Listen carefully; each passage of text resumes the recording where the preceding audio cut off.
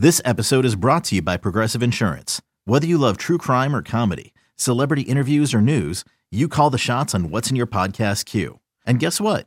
Now you can call them on your auto insurance too with the Name Your Price tool from Progressive. It works just the way it sounds. You tell Progressive how much you want to pay for car insurance, and they'll show you coverage options that fit your budget. Get your quote today at Progressive.com to join the over 28 million drivers who trust Progressive. Progressive Casualty Insurance Company and Affiliates.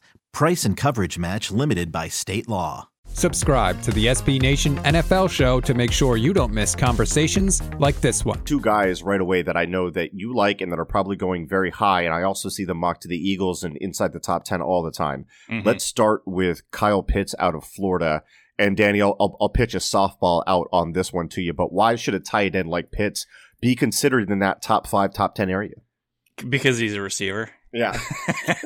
You know what I mean? I mean, he is going to, it depends on what the teams think. I've seen several reports or whatever you want to call them, tweets, rumors, that teams have him ranked highly on their boards as a receiver. There's several teams out there that see him as a receiver. Now, does that mean he's going to be a receiver at the NFL level? I don't know. I think he'll probably play tight end. It's kind of like the Chase Claypool argument last year, but like on steroids. You know what I mean? Like people are like, oh, he's going to just transfer. He's going to be a tight end, and then he ended up just being a receiver like he was. So I'm guessing Pitts will end up being a tight end in the NFL. But what the discussion really tells you is that this guy has special movement skills.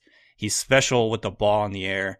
What about Pitts, like Darren Waller? Would you put it on that level? Yeah, that's actually who I have comped to him. And I mean, last year he led all tight ends in contested catches. I think that's Pitt's game too. It is very good at the catch point. You know, he's a dominant sort of a catch point bully type guy. Very good in the red zone.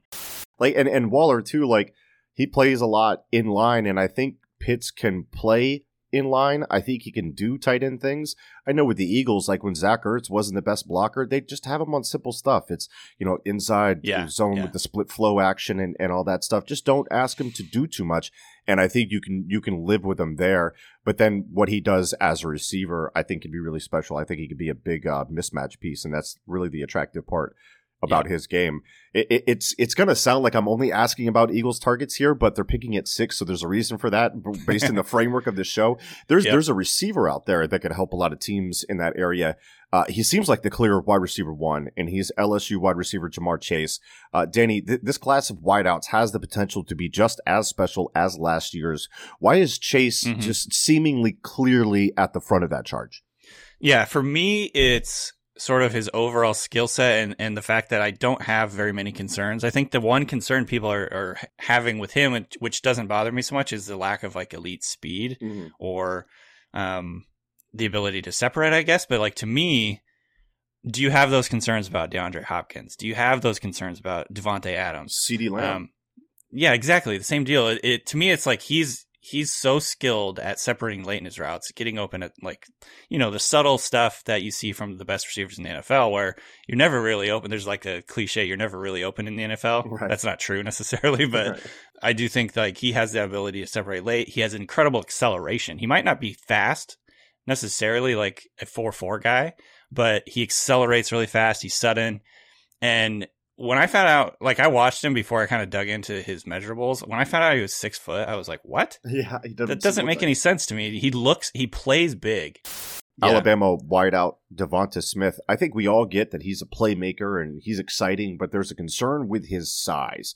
Can you elaborate on the pros and cons with his game there? I mean, it's kind of what I just said. It's like if you're expecting Smith to have him this high, and I do in my rankings, I'm expecting him to be an outlier in the NFL, which is always kind of you're always betting a little bit that these guys are going to, you know, succeed in the NFL. Like a lot of first round picks fail, all that stuff. There's already some risk there. Yeah. And then when you add in the fact that he's listed, I got him at 172. Maybe he might even be skinnier than that, like 165, 160.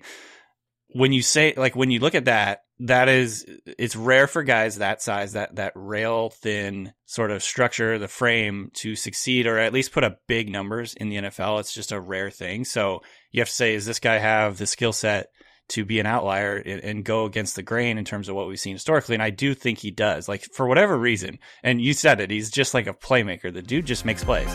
You can hear the rest of this conversation by subscribing to the SB Nation NFL Show wherever you get your podcasts.